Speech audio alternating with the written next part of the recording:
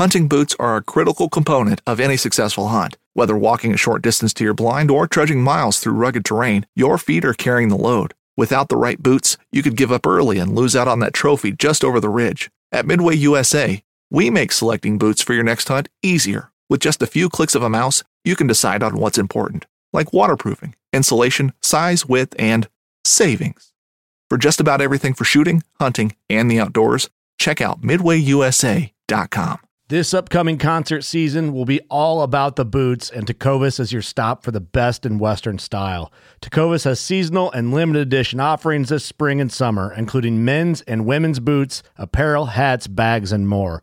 All Tecovas boots are made by hand in a time-honored tradition with timeless styles that are always on trend. And Tecovas has first wear comfort with little to no break-in period. It's hard to find this level of comfort paired with this level of style.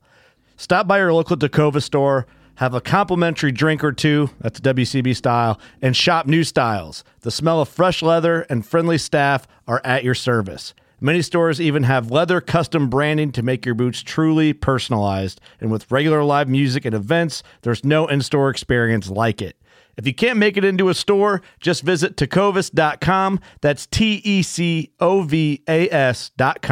They offer free shipping on all boots, as well as free returns and exchanges, and ship right to your door. Go to Tecovas.com and find your new favorite pair of boots today.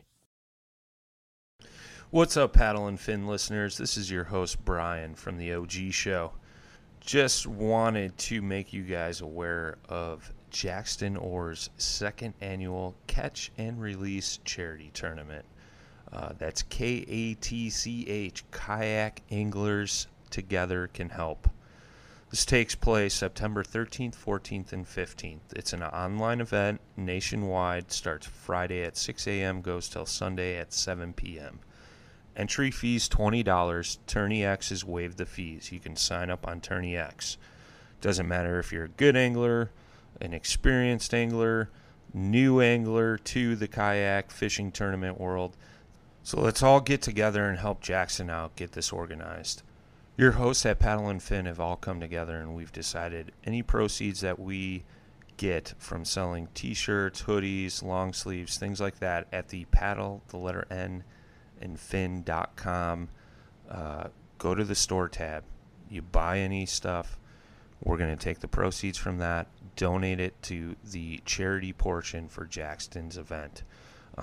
That's something we wanted to do to help Jackson give back to some great organizations. So get signed up, guys. Jackson's trying to reach 100 anglers. I think it's an easy way for us to achieve, even if you can't fish it. It's $20, guys. Let's help out.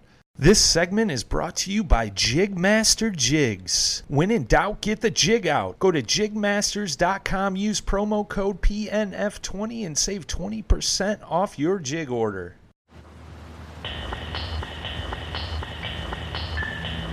Hello and welcome back to the Paddle and Fin podcast. This is Adventures with Outdoor Woman, and here's your host, Miss Susie Roloff.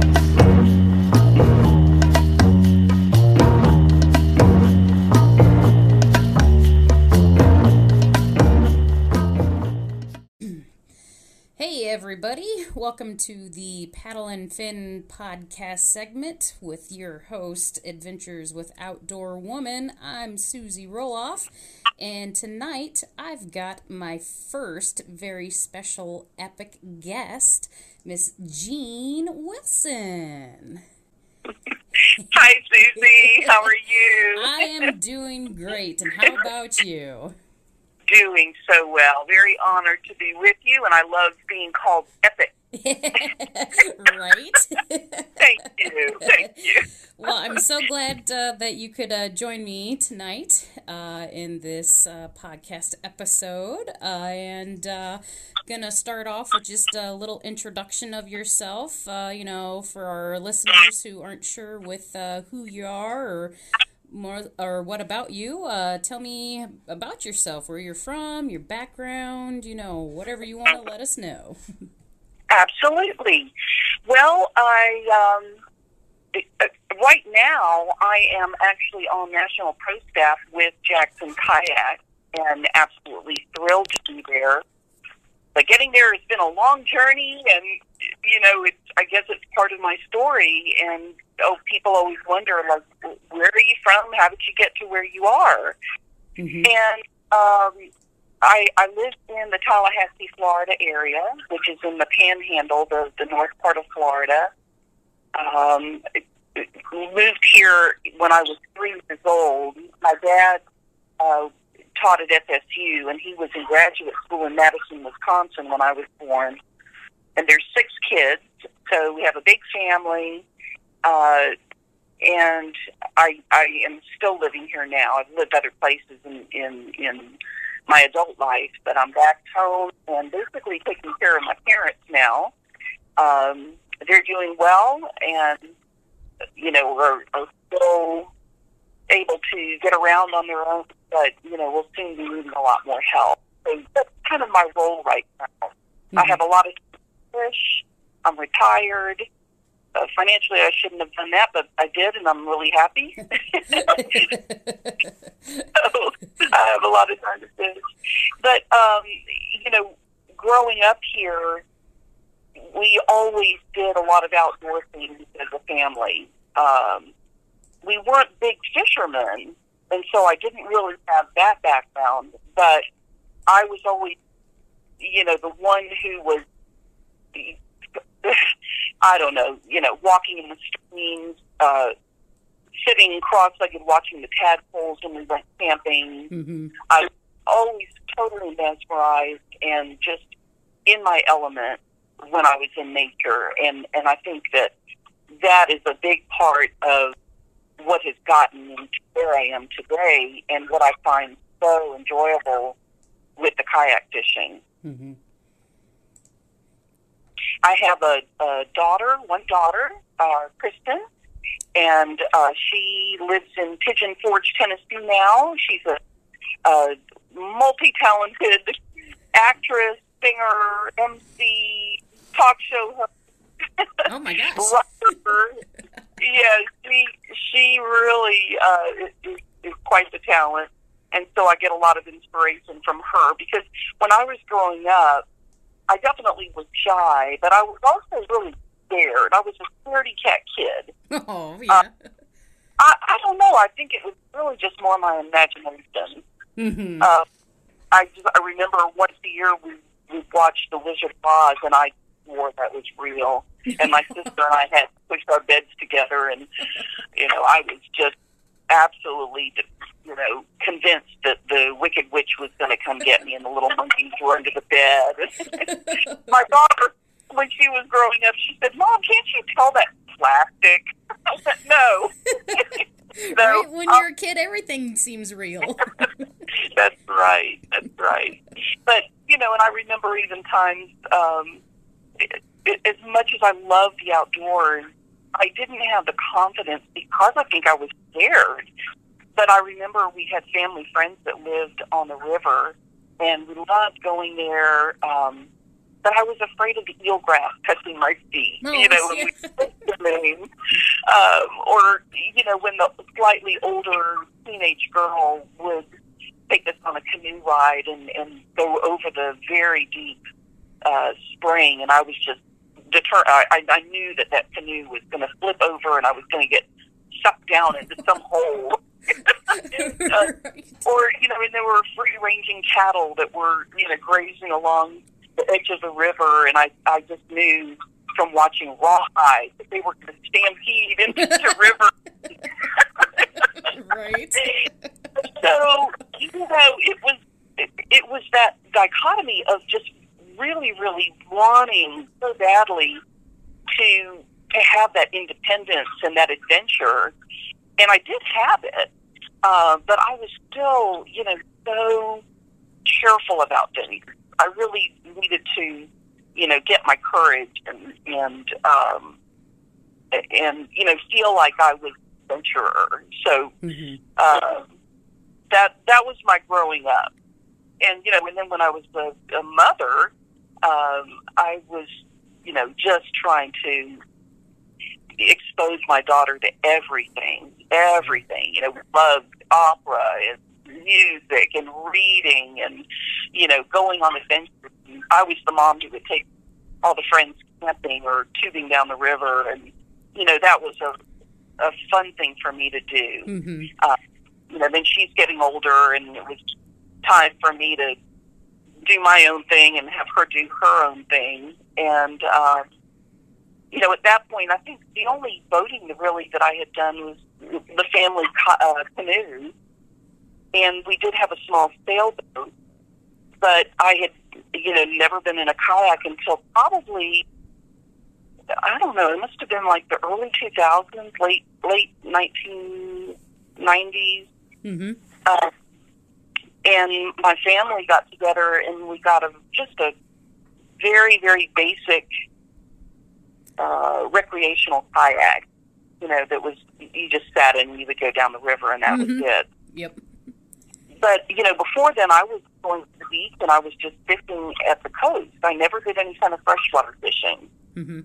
So I was, I'd buy some shrimp. I was just fishing with live bait. It was very simple, and I'd go sit on the beach.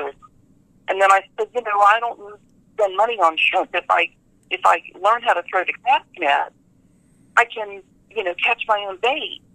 But I didn't want people to see me messing up, so I remember, way around an oyster bar somewhere where nobody could see me, and I'd go practice.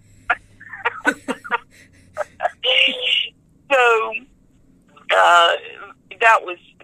those were the early days of just kind of finding my way and finding the adventure that I was seeking. I really felt like I wanted to have, get beyond the shore or get beyond the oyster bar that I was walking to. Mm-hmm. I'm thinking that this was the time also when there was a fishing forum in our local area. And I wasn't, we didn't text. The internet was new. I was pretty naive about it all. So I remember kind of just working on there and trying to learn as much as I could. And I thought, gosh, these people are having all this fun. Right. But I was still too shy to join up. And somebody saw me at the beach one time, and they said, you should join. You should make up a name, and you should join.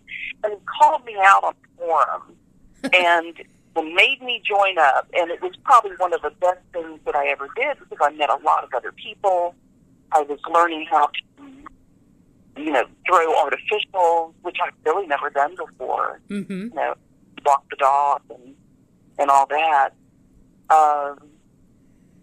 So I don't need to just keep rambling on. I don't know if you want to ask me any questions. But sure. Oh, no, yeah, that's great. So, yeah, it sounds like, you've had a pretty interesting introduction, at least into fishing itself, I think my first experience as a kid with fishing is, I got taken to a lake with some relatives, and put the worm on the hook type thing. And of course, as a kid, you're just like, ew, that's kind of gross, And when you catch a fish, you're like, oh, that's slimy, Everybody's introducced in one way or another. And, I went to a summer camp as a kid, and I have a relatively kind of scary experience too. There was like this canoe thing that we did, and I was in a canoe with two other people, and we were going across this lake, and these girls were like rocking around, and I was like, I've never done this before, be careful. And we like actually tipped over. And like my biggest fear was like being in the water with like all the weeds and stuff, because like I remember that, and that had kind of freaked me out a little bit, but apparently it didn't freak me out enough to keep me away from trying it again. But yeah, I can kind of totally relate to kind of having those kind of fears, of like the unknown and whatnot, right, getting into it. So and I know I'm not the only one. No. But I met a grown woman the other day when I was putting in, and there was a big grasshopper, And I'm like trying to take pictures and going, ooh, this is so cool. And she was literally shaking. She did not want to come. Yeah, so I thought, oh gosh, was I that bad? You know, Right. but I remember also, you know, as a young teen, I think one of my friends had a place at the beach, and they were trying to teach me how to water ski. Oh yeah. And this was, you know, out in what I said were shark-infested waters. Oh, boy.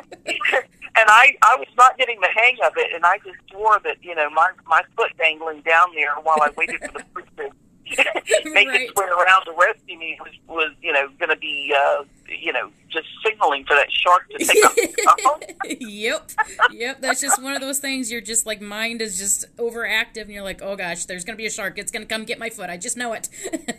Yes, absolutely. So, you know, just knowing that it, you know, just doing things. You just need to do them. You need to expose yourself to them, Mm-hmm. and you need to try to get over your fears. So, you know, that's what really I've tried to do. And the kayaking, you know, when I really started getting into that, it was just taking me beyond, not just literally, you know, from the shore to, you know, down a creek or you know, I live in an area where I'm at the beach, and I have rivers and I have lakes. Mm-hmm. But, you know, at that point I was really just fishing at the coast still. Even when I joined that forum, I was fishing on the weekends at the coast. But it was taking me to places I had never seen before, in my own backyard. Right. You know, I've really wasted a lot of time when I could have really been enjoying all this. And I don't think I even really was as appreciative of the area that I live in, which is just really biologically diverse. It really is. But Yes. You know, I thought, oh, the only pretty day is the bluebird sky. The only pretty beach is the typical white sands and the waves. Mm-hmm. Whereas now I'm like, give me the gray sky. Give me that mud and March. You know, that's what's beautiful to me now. Right. But I was fishing, you know, on the beach on the weekends, and then my buddy said, you know, we don't have to wait until the weekend. We can go on after work if we go to the lake. And I had never freshwater fished before. Even I think when I was 5, my dad took me for a little.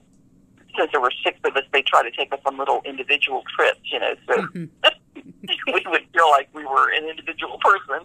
But I remember going to the lake with him one time, and he rented a little boat, and I was in charge of watching the minnows. I didn't really even care about the fish. He said I caught it. I caught a little jag, and I was excited about it, but I was really more interested in, you know, taking the little minnows home as pets. Mm-hmm. So, but, you know, that was the extent of what I knew about freshwater fishing. So when my friend said, let's go, you know, to the lake, I was very intimidated. I didn't know fish. I didn't know, you know, I had really just learned artificial, so I didn't know what they wanted, how they acted, what they looked like. Mm-hmm. But, you know, my friends were so nice. They took me under their wing, and we would just, you know, spend hours throwing the horny toads and learning how they come up to the top and, you know, when to set the hook. Mm-hmm. So it really opened up a whole other world. Right. Oh gosh, that's awesome. Yeah. You know, it's kind of relative to me in a sense too. Because I live in Pekin, Illinois, which is really close to Banner Marsh. And, you know, I've kind of lived here almost my whole life. I've traveled around a lot for different things, but still maintain relatively locally. And, you know, it's interesting that you say, you know, how, you know, you've missed out and, you know, what you've, you know, wasted all that time before when you could have been out enjoying it. You know, I'm looking back and I'm like, gosh, what was I doing back then too? Wasting all this time, you know, with other lively things. And I'm like, I just have this, you know, paradise to me, like literally in my backyard, you know, and it's my escape after work, you know, during the week. And when I have free weekends, it's where I go to recharge and connect with nature and just kind of clear my mind, because it's a place that's just the most real. You don't have to worry about the troubles of the world. You're out in nature in all its glory, and there's just nothing better than that. Absolutely. That is really, I would say, the crux of where I'm coming from. Mm-hmm. It's not that I haven't ever competed before, but that's kind of on the low totem pole for my, I really am out there because I'm just enamored by nature and the things that you see and the peace that you get. I really feel like I've just learned so much, things that I never would have paid attention to before, Yes. the life cycle of the lilies and, how the animals act and what the friends smell like. I didn't know all of that. Mm-hmm. Even the other day I was out there and I thought, it's a Saturday afternoon. I should be hearing boats and cars and lawnmowers. I was at the lake and I didn't hear anything. And I said, oh, I love football. But I could hear everything. I could hear the brim, feeding underneath the lily pads and even the little, grackle birds that come and eat the grubs. They were just hopping along. I could hear the wings of the butterfly, of the dragonfly. Right. Like, what could be better than this? Oh, I know. And I understand that so much too. 'Cause like whenever I go out to Banner, there's always different transitions going on, in the spring, there's hardly any weeds. There's no moss cover or lily pads, and then you go out there now, you have to dig your paddle through thick weeds, and the lily pads are like taller than you, and you're paddling through like a jungle out there, and it's just it's truly breathtaking sometimes. And a lot of things are taken for granted, even the simple little things, watching a little grackle, come down to, peck at bugs underneath the lily pads, or, to hear the bait fish kind of pop on top. We have big mute swans out here. I mean, they're huge, and you don't mess with them when they have their babies out here. But I mean, they are just absolutely massive. But they're so gentle though, and just the way that they move around and everything, it just always makes me stop and just like, man, look at this magnificent bird out here that I just get to watch and enjoy out here.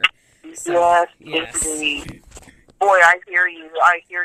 It's also really taught me so much just by the observation. And I think that's really because, after my friend taught me the horny toad, his other thing was the popper. But I didn't really learn many other techniques. And I really wasn't watching YouTube or anything like that.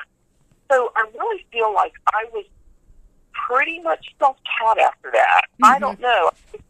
I fish very simply. I live in an area where, just like you said, it can really change, but the lakes can be so highly vegetated that there's not really any place or very little places to throw some of these applications that I wish I knew more about. Mm-hmm. I bought them all, carried the whole kitchen sink with me every time. But I ended up doing that. I can totally relate.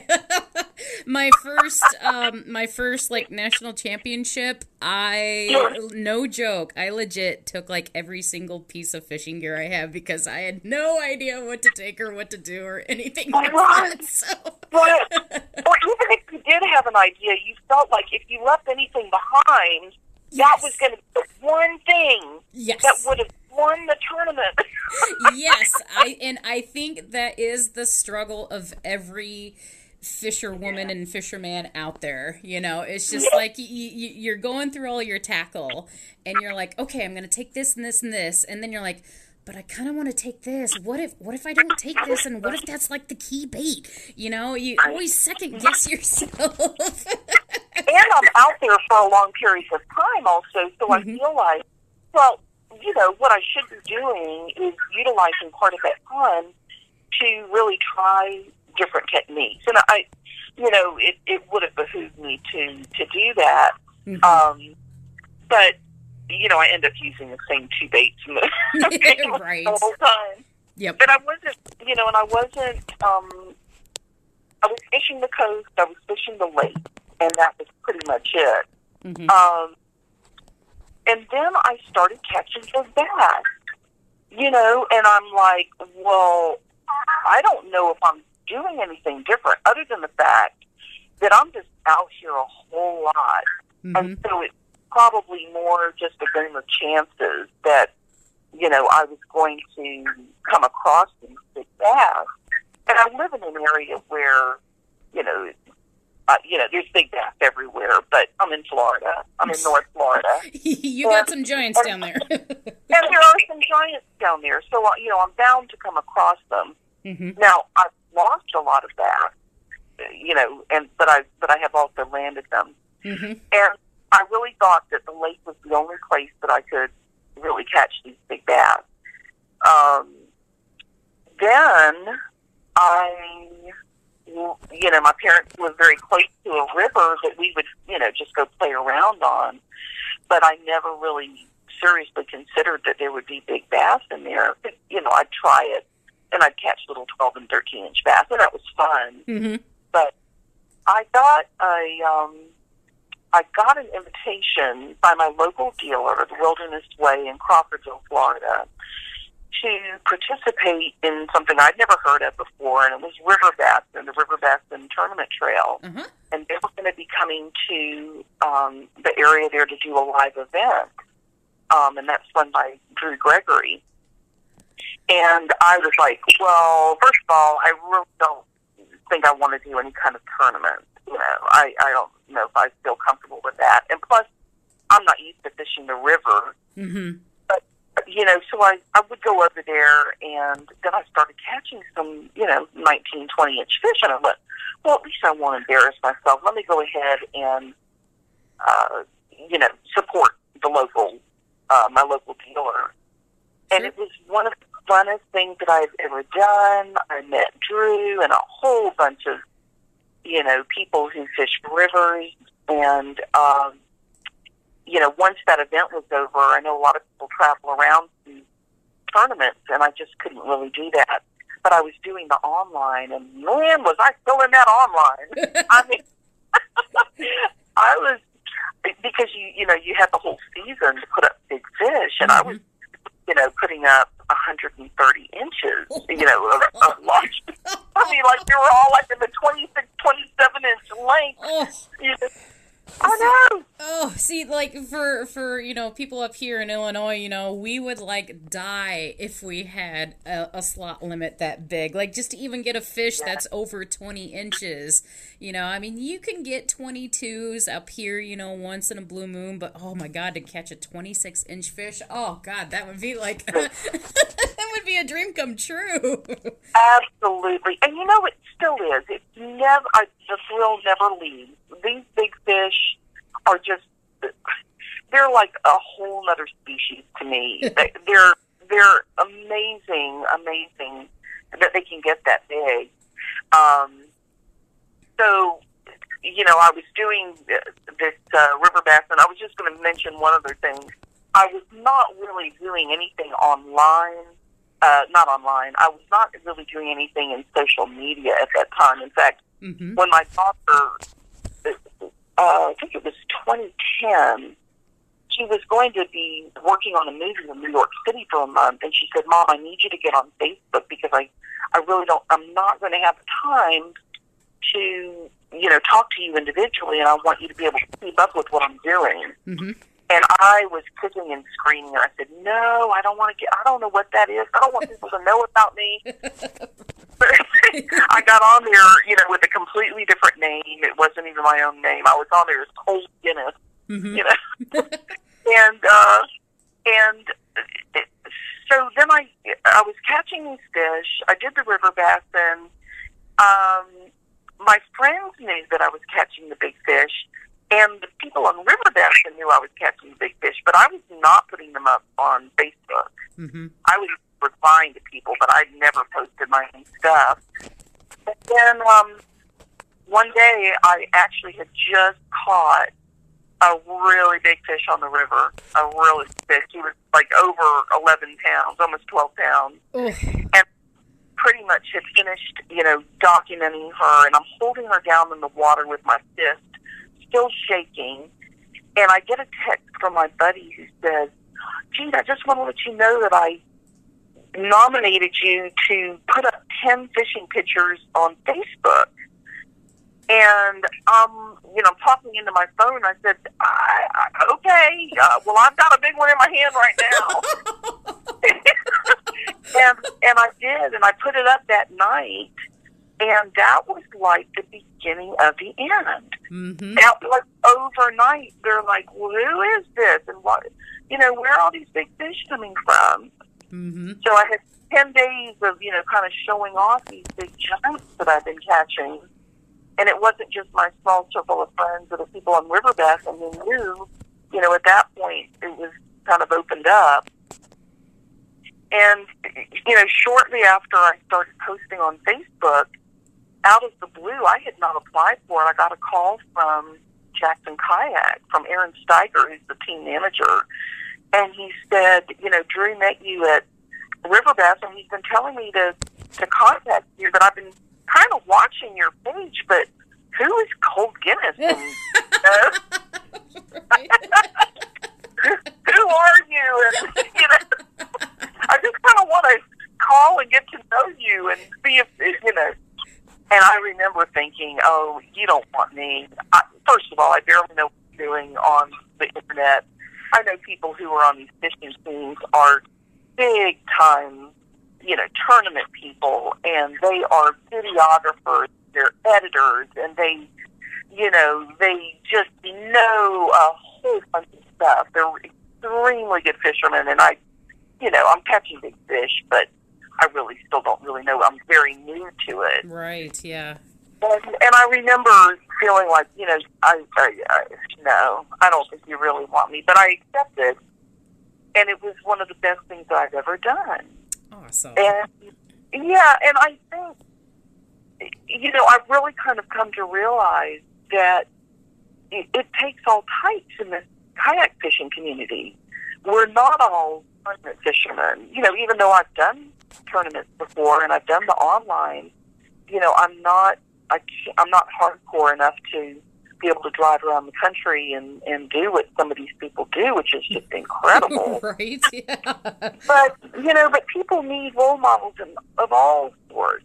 Yes. And if I see, as a woman of age, I'm 63 years old. I'm not, I'm not the bikini model that some people, I wish that I was, but, I'm overweight and I'm not the typical, example of what you would think of. Mm-hmm. So, but I think that kind of like when my daughter was doing, she was the ringmaster of Barnum and Bailey Circus, the first female in the whole 146 years. She was the 39th ringmaster and the last ringmaster. And one of the things that when she got the position, she was doing so much PR with that, and they were really wanting her to talk about the fact that she was female and in this position. And she was, at first she was kind of wanting to bury that under the rug, like, no, I want to be seen as the best person for the job, not just I'm here because I'm female. Yes. Mm-hmm. But she said, I really kind of came to realize, when the mothers and grandmothers and little girls would come up to her and, and they would see her as a role model, or even the fathers with their sons would come up and they said, you're like my mother or my wife or Aww. my sister. And she said, I need to embrace this. I've done a lot of work. I've done my homework. I've done all these different things in my life that have gotten me to this point, and I need to kind of hold the banner high. Mm-hmm. And I said, okay, well, maybe that's what I need to do. Right. You know, even though I'm not like you going to these tournaments and stuff, you know, people need to see themselves. They need to. There's other people who are looking for the wonderment and the adventure, Mm-hmm. and they need to feel like this is doable for me. Hey, if she can do it, I can do it. Look Right. how much fun she's having out there. So that's kind of the way that I see myself. If I am a role model, I don't know if I am, but I mean, I would like to be seen as someone who is showing that side of the sport. Mm-hmm. Exactly. You know, and that's, you know, the awesome thing about, you know, how, you know, being, I guess what being a role model is, you know, there really isn't like a set definition to it of, you know, how to be a role model, you know, and it's always amazing to, you know, just simply, you know, hear and see, you know, somebody's, background and where they've come from and, you know, what they've been through and how they've gotten to where they are. You know, everybody comes from different walks of life, you know, and just hearing all the variety of stories and challenges and triumphs and setbacks, you know, and just, you know, it's, you know, very humbling and also empowering, you know, for each person themselves, you know, because like when you stop and you're like, there are people who look up to me. Like, that's, like, I would never have dreamed that, you know, people would look up to me, you know, and I'm kind of the same way, too, you know, like, I'm very active, you know, in the kayak fishing community, on staff with 2 different clubs and everything, you know, and there are times, you know, where I take it for granted, you know, and I stop and think, and I was like, gosh, people depend on me, you know, people look up to me, people ask me for, you know, insight or for, you know, information or just, you know, tips and tricks, and I'm like, gosh, that's like, holy crap, that's awesome, you know? Absolutely. And, you know, what's so funny, you know, we, as ambassadors to the sport, you know, a lot of times you think of that as being, okay, well, they see you at a tournament or you're at a demo day and you're, you know, showing people different kayaks, or you're at a show or whatever. But I'm telling you, sometimes it is just the simplest little interactions, whether it's at the ramp and you're giving somebody a ride, an impromptu ride, or, you know, showing them some of the features or what you use for the fishing and, you know, telling them, like, look, if you're not really into the fishing, that doesn't mean that you're not going to enjoy everything else that is out there. Yep. But sometimes it's in the weirdest places, like, you know, I'll have bought a gallon of ice cream at Publix, and it's melting in the car as I'm talking to somebody outside of my truck because they see my kayak and they want to come over and talk. Yes. And it's worth it, you know, for that to turn into a milkshake. Yep.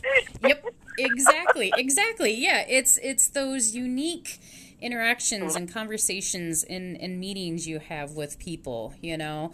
And, you know, one of the things about, you know, me doing this podcast in itself, you know, is it's challenging me because I'm a very introverted person. It takes a lot for me to kind of like reach out to people and like make a conversation, especially if it's like somebody, you know, I don't really know, or if it's like somebody big in the kayak fishing industry, like I'll try to go up and be like, hey, how's it going? How'd you do out there? And then I'm like, I don't know what else to say, you know, but then sometimes, you know, sometimes there's these other times where, I was at, I was loading up my kayak at Banner one day, and this guy comes over and he's like, hey, you got a heck of a setup over there, you know? You look like you know what you're doing. And we ended up talking for an hour and a half, and then I ended up, you know, fishing with him on his boat a couple of times for, like a weeknight tournament. I was just like, you know, it's always very interesting, you know, how things can just, you know, turn out from just like a little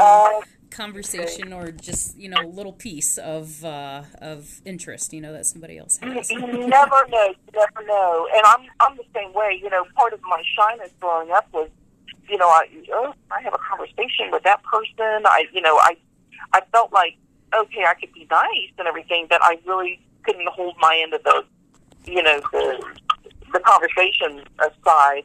But now it's really different. I think once you find your passion, it's easy to talk about. Yes. It really is. And I think, that's an important thing, to realize with young people, that a lot of times they just really need to find something that they feel awesome about. Yes. And you just never know. You never know what it's going to be. You never know where it's going to lead you. Yes. I didn't know that getting that little, red sit-in, that I used to throw PVC on to try to make the fish holder out of, which failed every time, was going to lead me to just, putting all these pieces together and finding this incredible sport that, just brings so much joy. And people will ask, okay, well, what kind of advice do you give to people? I say, if you don't feel comfortable doing it yourself, there are a lot of groups, there are a lot of people who will help you. Go to your local dealer, go on a guided trip, and then just see where it brings you. Yes. Try to discover it on your own. And you're going to find, maybe you don't like the fishing. My daughter doesn't like the fishing, but she loves getting out there and, going on river floats and and taking pictures and everything else. And the same here. I mean, if I'm not catching fish, I'm never bored out there. Yep. People, don't you ever get tired of it? I'm like, no. Are you kidding me? I get asked the same question sometimes too, by people who just, who don't really understand or don't get it, They're just like, well, how can you just sit out there and just like, throw a rod out there? I'm like, it's more than just doing that. It's so much more of that, and sometimes, when somebody hasn't, been where you are and enjoyed what you enjoy, sometimes it's hard to, kind of get to their level to try to get them to understand. But, yeah. But I think a lot of times people do see that, and they go, I really want to do that, but I don't think I'm brave enough to do it. Yeah. So then I see myself again. Yes, if I can do it, I really try to let them know, look, I wasn't always like this. Mm-hmm. I have a lot of trepidations, but I'm so glad that I got over it. Mm-hmm. And, and there's still things that scare me. I don't like, heights and, I don't think I would ever do, hardcore whitewater rafting. Oh, gosh, no, yeah. Yeah, me neither. I have my limits, and I know what my comfort level is, but part of it is trying new things all the time. And I've kind of come to this little saying, and that, always be a newbie at something. Don't be ashamed that you don't know everything. Yes. Go and go for it. Learn new stuff. And I have so much to learn. And what used to scare me about when I first started the freshwater fishing, not scare me, but, where I was intimidated by it, mm-hmm. is what it's so wonderful. There's a million and combinations of things you can try and things you can do and places you can go, and the possibilities are endless, and it's just so wonderful. Right, yes. Sometimes it gets a little overwhelming for me, with having so many different options, but I still wouldn't trade it for anything else. It's just... Well, I was going to ask you, I know that when we talked briefly before, when we first met on the phone, you were getting ready to go to the White River, I think it was, and... Oh, yeah, that was a little while ago. That was a first time for river fishing for me, on a small river anyway. So yeah, that was part of, it was like a combination event between the Hobie satellite event and the Indiana Kayak Anglers. They were having a dual event on that Saturday, and there was 93 people who signed up for the Indiana Kayak event, and then about 30 some that signed up for the Hobie event.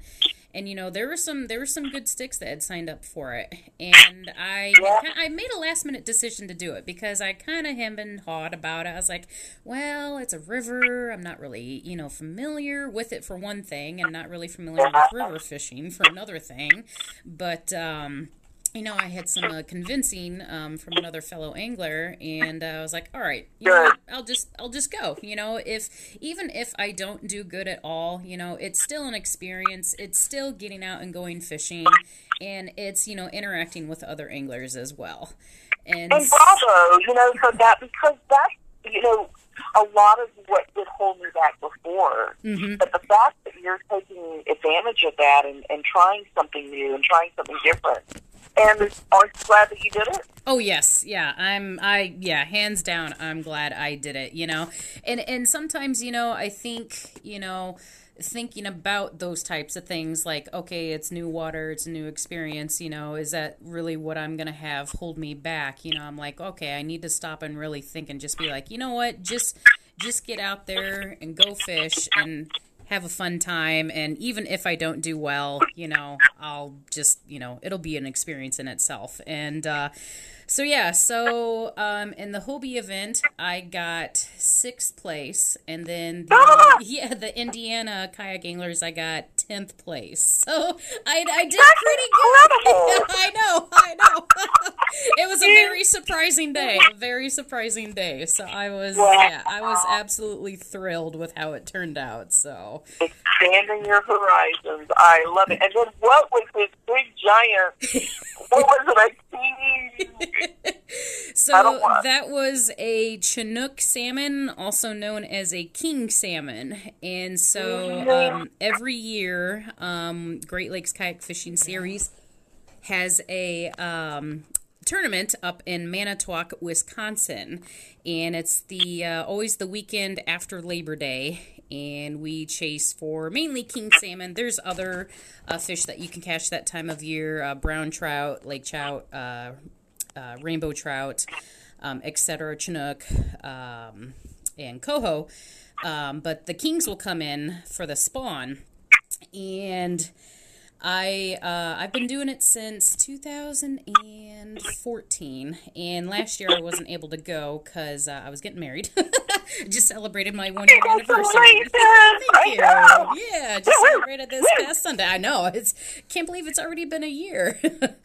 Anyway, so, we go up to Manitowoc, Wisconsin, and we fish out of the marina there. There's also the Manitowoc River that feeds out of there, and the fish will go up into the river as well.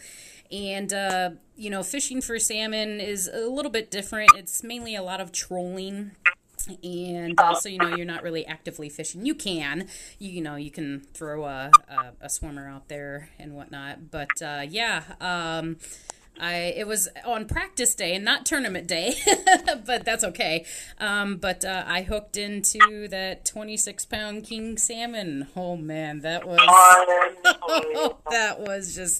that made my day. That beat my personal best by 10 pounds maybe. Wow! What did you catch it on? What did you fish with? So I was using a Rapala jointed lure. I think it's called a J13. It was in a fire tiger color, and I was trolling it about 40 feet behind me, and my trolling speed varied from about 1.5 to 1.9, so you're not really going too fast, but I was cutting across the river to start going the other way, and that's when it hit, and man, she hit hard.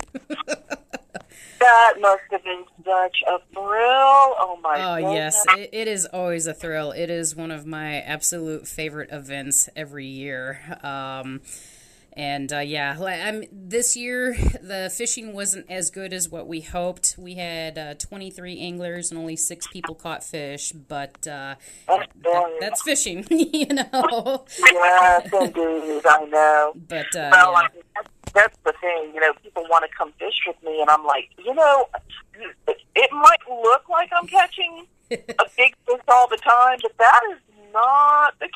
Right. Yep. That's not a typical thing. Yeah. Because, I mean, like 2 years ago, I think everybody but 2 people caught fish. And then last year, the year I wasn't able to go, I think only 4 people caught fish. And then, of course, you know, this year only 6 people caught fish. So each year varies, you know. And I know with the floods in the spring have really affected a lot of different things. I know that everything was about 2 foot higher than normal. And the weather was a lot warmer than normal this time of year as well. So I know a lot of different factors, you know, affect how and when they come in for the spawn. So, but I'm guessing like in another week or so, people will be catching them left and right. But later in the season, they kind of turn zombie-ish. They're like half dead. When they come for the spawn. So, but I got... a buddy had shared a catch of his with me to take home, and I brought home 16 pounds of salmon to cook. Wow. Unreal. I mean, it's just like a whole other world out there that I'm just so unfamiliar with. Mm-hmm. But, you know, it was almost like I didn't even really know my own backyard. You know, when I first started fishing the river, I had no idea that there were these big giant bass. Mm-hmm. And that first one that I caught when my buddy was, texting me was 12 pounds, and I've never caught one that big before. I had no idea that they were that big in that river. And then I caught another 11-pounder, and I went, what is going on? Oh, my gosh. And then shortly after that, I caught a 15-pound bass. That's my personal best. Oh my gosh! It just put me in shock, the size of this bass. So I probably caught. I think at this point I've caught 5 double digits on the river. Many double digits on the lake. But I never really thought that there were these big giant fish in the river. Right. So one reason I bring that up, many people know that I've caught these big bass, but it's just another way that it kind of opened up a lot of other, opportunities and exposure. One of the things that we have in Florida is called Trophy Catch Florida, and the Florida Wildlife Commission does it. It's a program to try to encourage people to catch and release these big bass. Oh, awesome. Instead of, keeping them and putting them on the wall. Right, yeah. You get all the measurements. And if it's over 8 pounds, then you get a certain prize or recognition. Then if it's over 10 pounds, you get another level of recognition. If it's over 13, then you're in their Hall of Fame, and they have a big ceremony. And, I have a replica that they gave me of my bass, which I never would have gotten. So that was one of the prizes. Oh, awesome. Yeah. That's another cool thing is the replication process that people are able to do now just off of pictures and measurements. There's no need to keep the actual fish. You can just, catch it, get your measurements, and then release it on its way. And the replicas look exactly like a stuffed fish. I mean, it's amazing. And it's a lot more fish-friendly, too, a lot more conservative as well. You don't have to kill those trophy bass just to get your trophy. We need those big apex mamas to, yes. Keep it going. Keep them in there. Yes. And that's what I try to promote, too, when I'm out. I'm just like, catch and release. Yes, indeed. Well,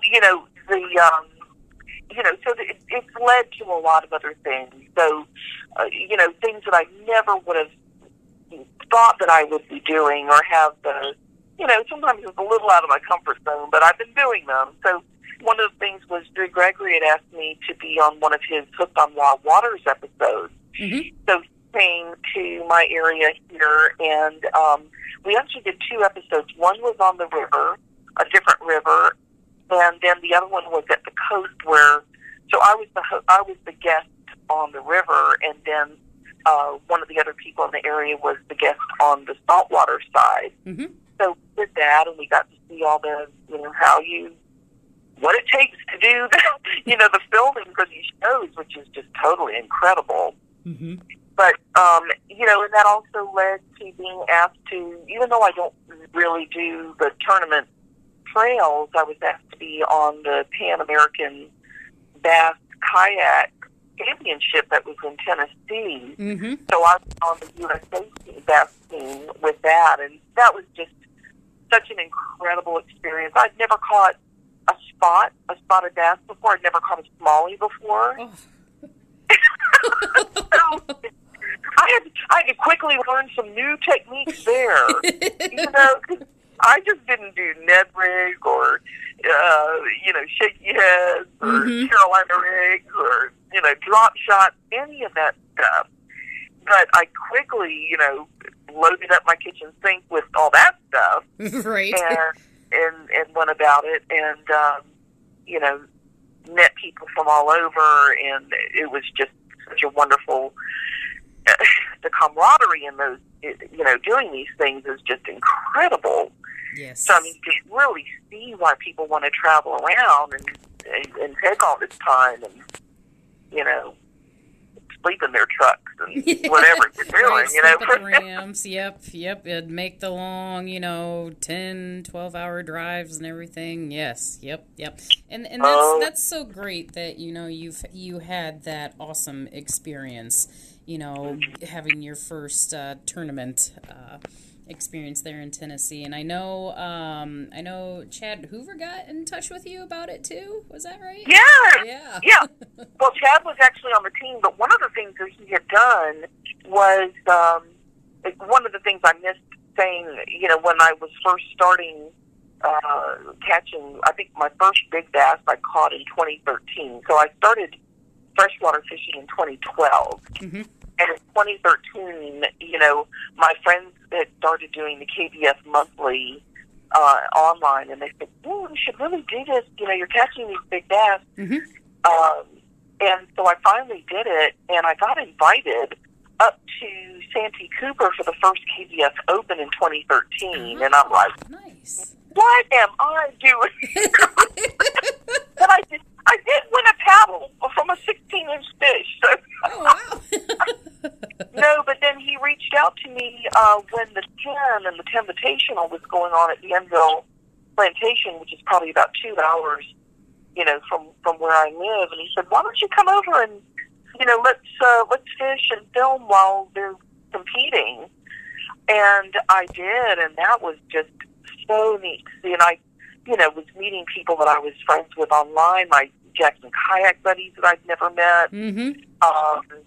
I had fished probably a month before that with Jody Queen, Oh, and I didn't really even know who he was. I wasn't really keeping up with stuff. So, at that point I wasn't looking to see who was doing what and who was winning what. But he was a Facebook friend, and I said happy birthday to him on his birthday, and he contacted me. He says, "I happen to be in your area." And we ended up fishing for like a month together on my waters and just had the best time. Oh, that's awesome.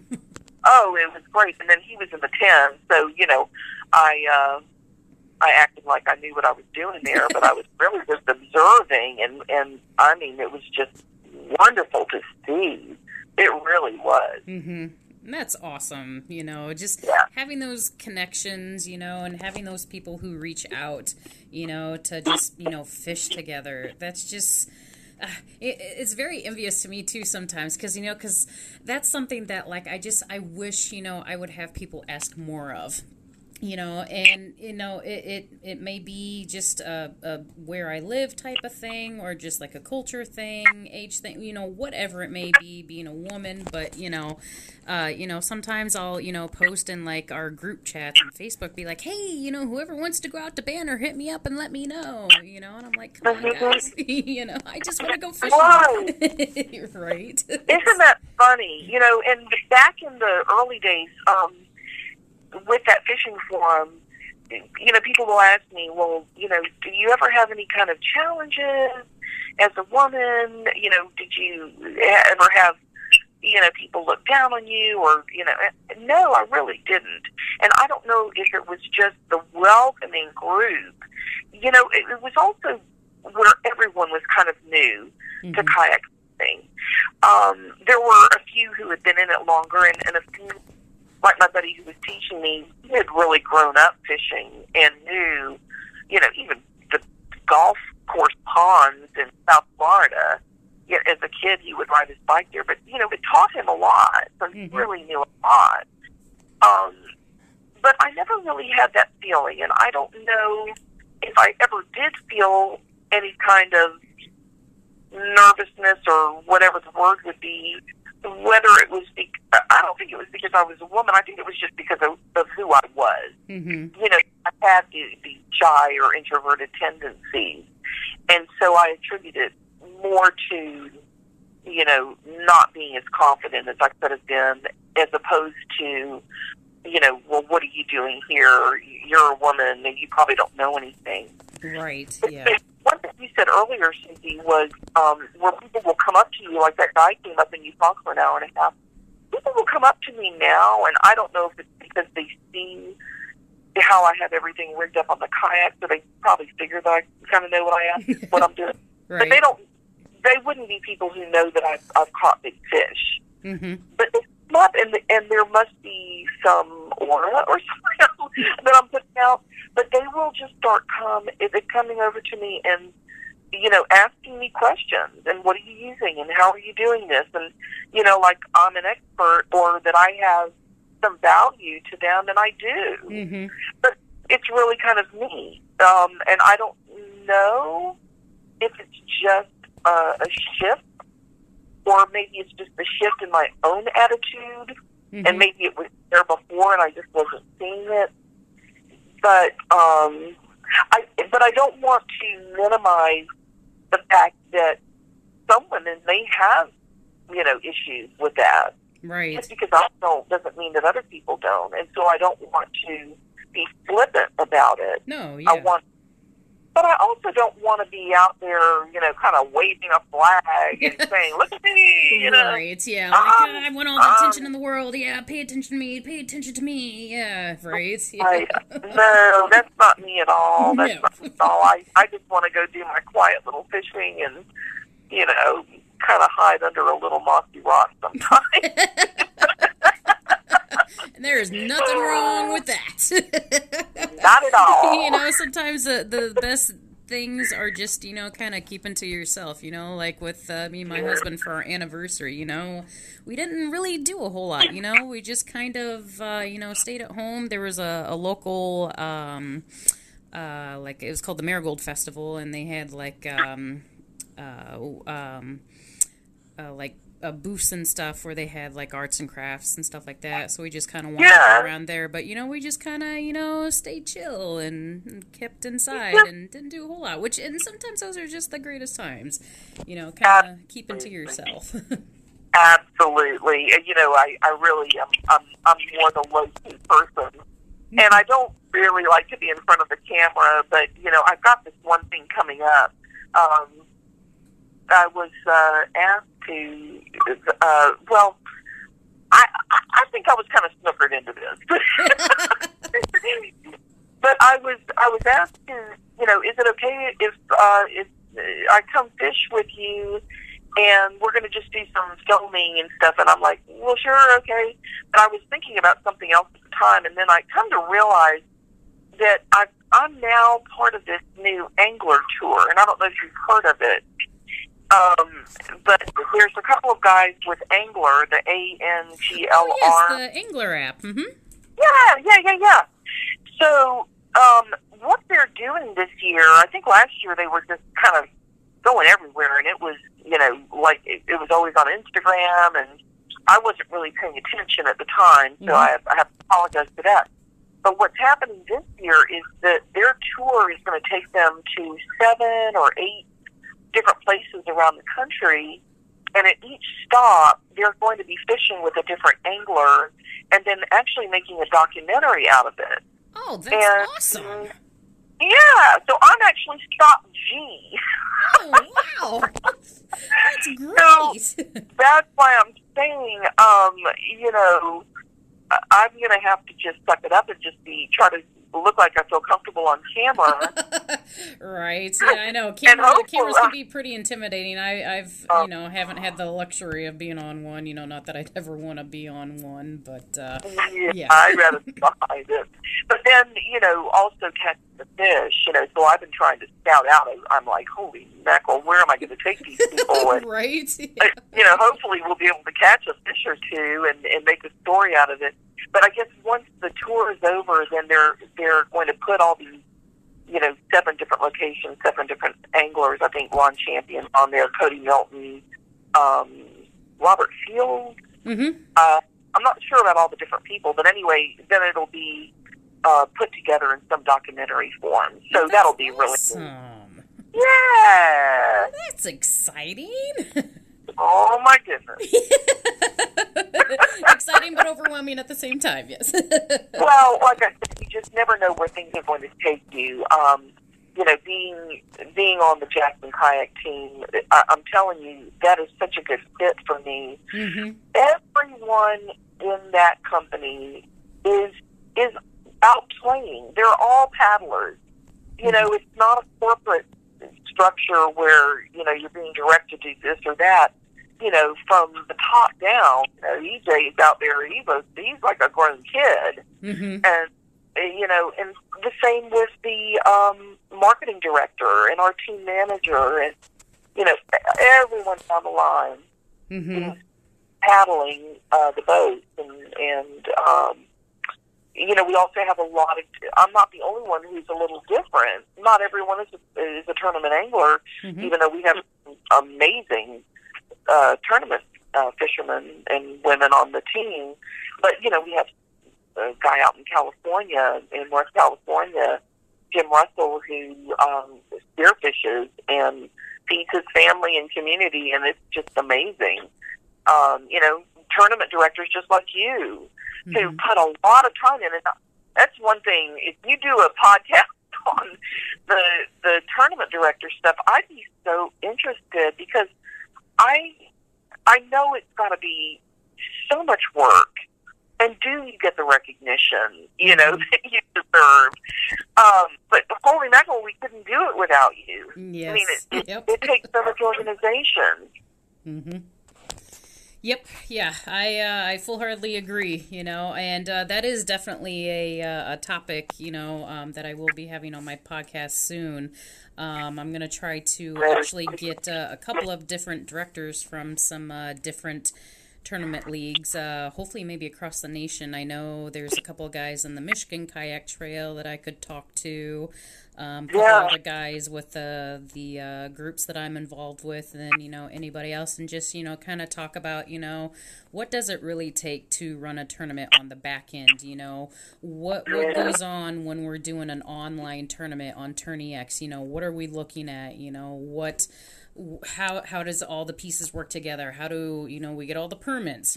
How do we decide on locations? There's so many different things that go into running a tournament that, yes, a lot of people do, forget or take for granted or just don't even think about. So, yes. Right. Yep, that is definitely a topic in the works. I'll be listening to that one for sure. That's, I have so much respect for what you do. Mm-hmm. But, you're also out there fishing, too. It's not just that's all you're doing. Right. Yep. We're out there fishing, too. Yeah, yep. That's awesome. Exactly. Oh, let's see here. Couple other questions for you. What are your favorite lakes that you like to fish in your local area? Well, where I fish, Lake Jackson is probably the main lake where I fish.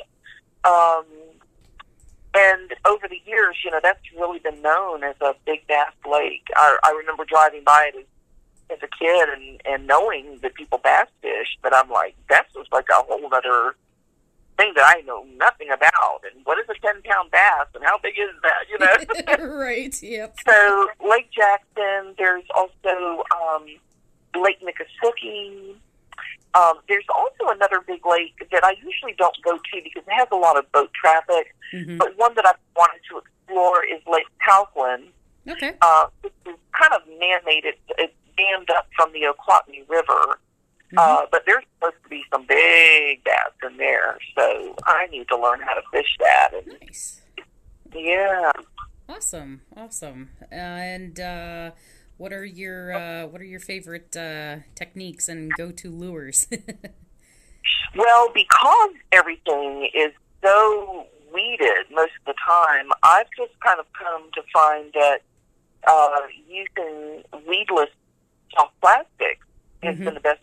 One of my, I'll tell you, every single one of my big double-digit bass have either come on, like a 5-inch paddle tail swim bait, or like a Magnum speed worm.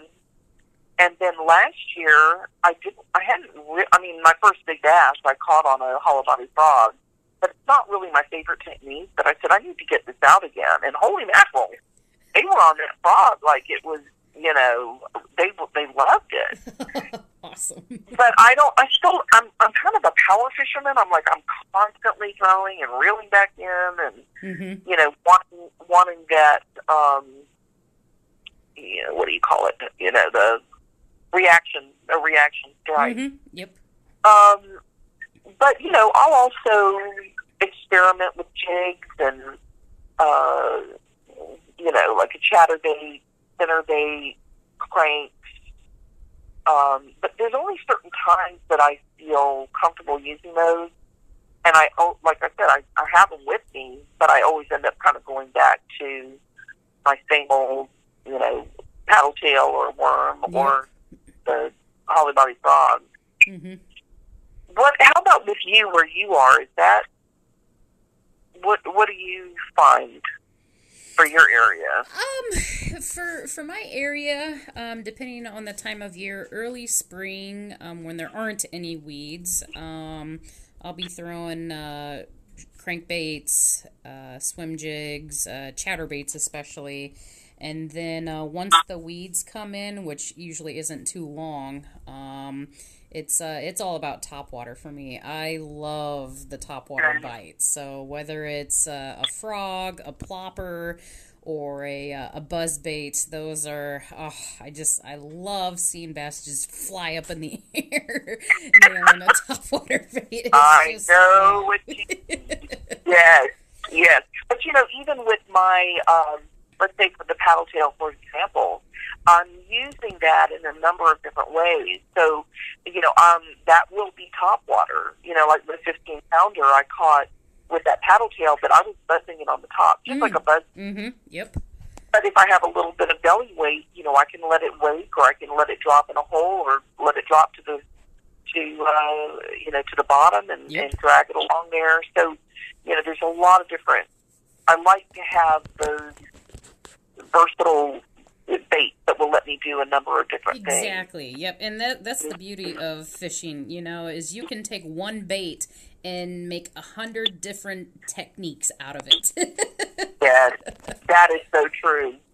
So true. Yep. Yeah, so that's basically what I use is, and when I go to the coast, then I'm using more of the hard baits. So, walk the dog type baits or spending, in jerk baits and things like that. So, I have a lot of different stuff in my tackle box, but, awesome. As far as the bass fishing, now when I was doing the tournament fishing up, for the Pan Am up in Tennessee, My first fish that I caught was on a crankbait, and it happened to be a big catfish, but I was thrilled. I'm like, oh man, they're going to be biting like this. It's always fun when one of those hits a crankbait, because it's just so unexpected, and you're like, oh God, I got something big on here, and then you bring it up, and you're like, oh, that's a catfish. You're surprised but not disappointed. Yes. But what I really want to learn, and I have so much to learn, I really need to expand my horizons. And because I'm usually fishing at the same types of areas most of the time, mm-hmm. I need to really learn. Like, I think if I go to Lake Talbot, or if I go to another deeper, clearer lake, or not, just less weedy, that I can try some of these other techniques. Because I really want to know, I don't have electronics. I don't really have a need for them mm-hmm. where I am now, but, I think it would put me to a disadvantage to not at least have the knowledge and be able to use them in other areas if I do, sure. Eventually get a chance to travel again. Right now I'm close to home, and that's fine with me. Oh, yeah, definitely. But, yeah, I hear you with the challenge with electronics. I still struggle with mine as well. Oh, okay. I only started using one in 2017. Yes, when I went to the national championship. Yeah, because I was like, well, everybody was saying that I needed to have one and all this, and I'm like, okay, sure, but I'll be honest, a little secret, I didn't know what I was looking at.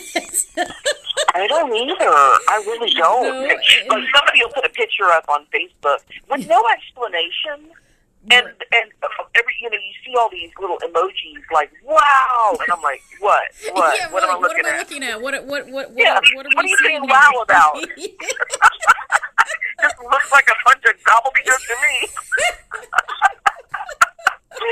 But it's the same with the bait caster. I have a couple now, but I cannot get myself to feel comfortable with that thing. So I'm catching everything on spinning bait. It took me forever to transition over to a bait caster because I grew up on spinning reels, and that's all I used until about 2 years ago. I started kind of getting more accustomed to it, and now my my bait casters are like my go-to for topwater, just because they can cast so much further, and just they're so much better for the application. But it wasn't without challenge and struggle, though. Yeah. Oh, I can't tell you how many bird nests I got and how frustrated I was, and it took me a while just to get used to holding it right. It's such a different experience, and it's awkward. Of course, we're humans. We don't always change. We always like to go back to what we're used to. But, I had to really push myself and be like, all right, just, stick with it, keep practicing, and I'm a lot more comfortable with it. But, I can still use it for normal things like top water, but there's still other techniques like flipping and pitching. Yeah, I am still not very good with that. I'm not very good either, but when I see someone who is good, I go, oh my gosh, I want to be able to do that. I just want to be able to flip it out. It goes where it needs to go. It never gets hung up. Yep, exactly. Or get that bird nest, and it's still, I still have to, stop myself and be like, all right, I got to adjust, my brake and my tension and all that. That was just, that was overwhelming for me at first, too, because I was just like, wait, I got to do this and this. And then, well, if you put a different weighted lure on there, then you got to change it again. And then I'm like, wait, what? I got to change it all the time? Well, I need to practice, so thanks. I'm glad to know that I'm not the only one who's struggling with it. Oh my God. Yep. Yeah. All right. Well, let's see here. I think I've kind of went over all the basics. We've been talking for quite a while. Is there anything else that you'd like to, mention, talk about, or highlight? Well, just trying to think of what's coming up. I think that, I've kind of covered just about, all the general, stepping stones that kind of got me to where I am now. Mm-hmm. And, you know, and then just wanting to feel more comfortable with, you know, going places and trying new things, just like you did with the river. I would like to be able to get into that mode, you know, when I do have the opportunity to travel more. Again, I'm, you know, a little bit stuck at home now with my parents, but, you know, I'm just so happy to be fishing where I am, being on the team and having the support of the kayaking community. You know, my family is just, nobody else in the family fishes. It's so funny. But they're all very interested, like, oh my goodness, you know, you're, like the Florida Freshwater Convention put me on their cover, you know, for the regulations for the year. I and saw that on your Facebook page. That was so what awesome. do you think? I'm like, come on, guys. This is not the face you want. It is. You know, I'm just trying to embrace, you know, the wonderfulness of it. I think that's what you have to do. You just, you know, I felt like I was not worthy. But, you know, there's all sorts of role models and there's all sorts of inspirations that you can be ambassador in whatever way. Right. So I'm trying to, you know, not be as shy about it and just embrace it a little bit more. Yeah. But I really appreciate talking with you, Susie. You are just a joy, and I'll have to start following you more now and learning about all these crazy fish that you're catching and the tournaments that you're doing. And I was just going to mention also that I really hadn't been listening to podcasts before until all this started coming up. And now I think I've listened to maybe 5 or 6 of, I've got a whole bunch more from Paddle and Fin I need to listen to. But, I mean, it's so much fun to hear the stories. Mm-hmm. You know, you guys are such great storytellers. And I think that that's a big part of what makes the whole kayaking community kind of come together. Yes. You know, it's not just a face on the page anymore. Mm-hmm. It's a real person who has a real life, and hey, they kind of have a similar background, and they got into the fishing the same way I did. Yep. So those have been really fun to listen to, Awesome. and I'm honored to be a part of that now. Yeah, well, it's definitely been a joy having you, and I'm glad that you were my first epic guest. Woo! I love it. Thank you for having me so much. Definitely. All right. Well, we'll end the podcast with that. Thanks again, everybody, for listening, and we'll talk at you again. What's up, boys and girls? Just wanted to take a quick minute to talk to you about the Paddle and Fin gear. If you haven't seen it yet, go to paddle_and_fin.com. Go click that store tab at the top. Check out the store. We got tons of t-shirt designs, long sleeves, hoodies, phone cases, you name it, it's on there. Give it a gander. Just want to take a brief moment to give a little shout out to our show sponsors. Rocktown Adventures. For all your outdoor adventure needs, visit rocktownadventures.com. Loveland Canoe and Kayak, if you're in the Ohio area, go check them out at lovelandcanoe.com. Hammered Lures, our man Eric Richards, making some pretty epic baits. You can check out his store at hammeredlures.myspotify.com. Coyote Sunglasses, get your floating glasses for the next adventure out on the water. They float, they're polarized, all different styles to fit your pretty little face. Fish Mob Lures, my man Jay Randall, making buzz baits, spinner baits, you name it. He's got a whole array of things, and if it isn't listed on the Facebook page, shoot him a message. Maybe he can make it up for you. Southern Lake Co., awesome apparel, you guys. Check out southernlakecompany.com. And our newest sponsor, TRC Covers. Protect your investment. Wrap your rods, your reels. They got custom colors, logos, you name it, they got it. Go check out trccovers.com. I'm Will Cooper, host of Hunt Stand's Make Your Mark podcast. If you haven't already, Download the free Waypoint TV app to listen to our podcast and watch the original films from Hunt Stand Presents anywhere, anytime, and on any device.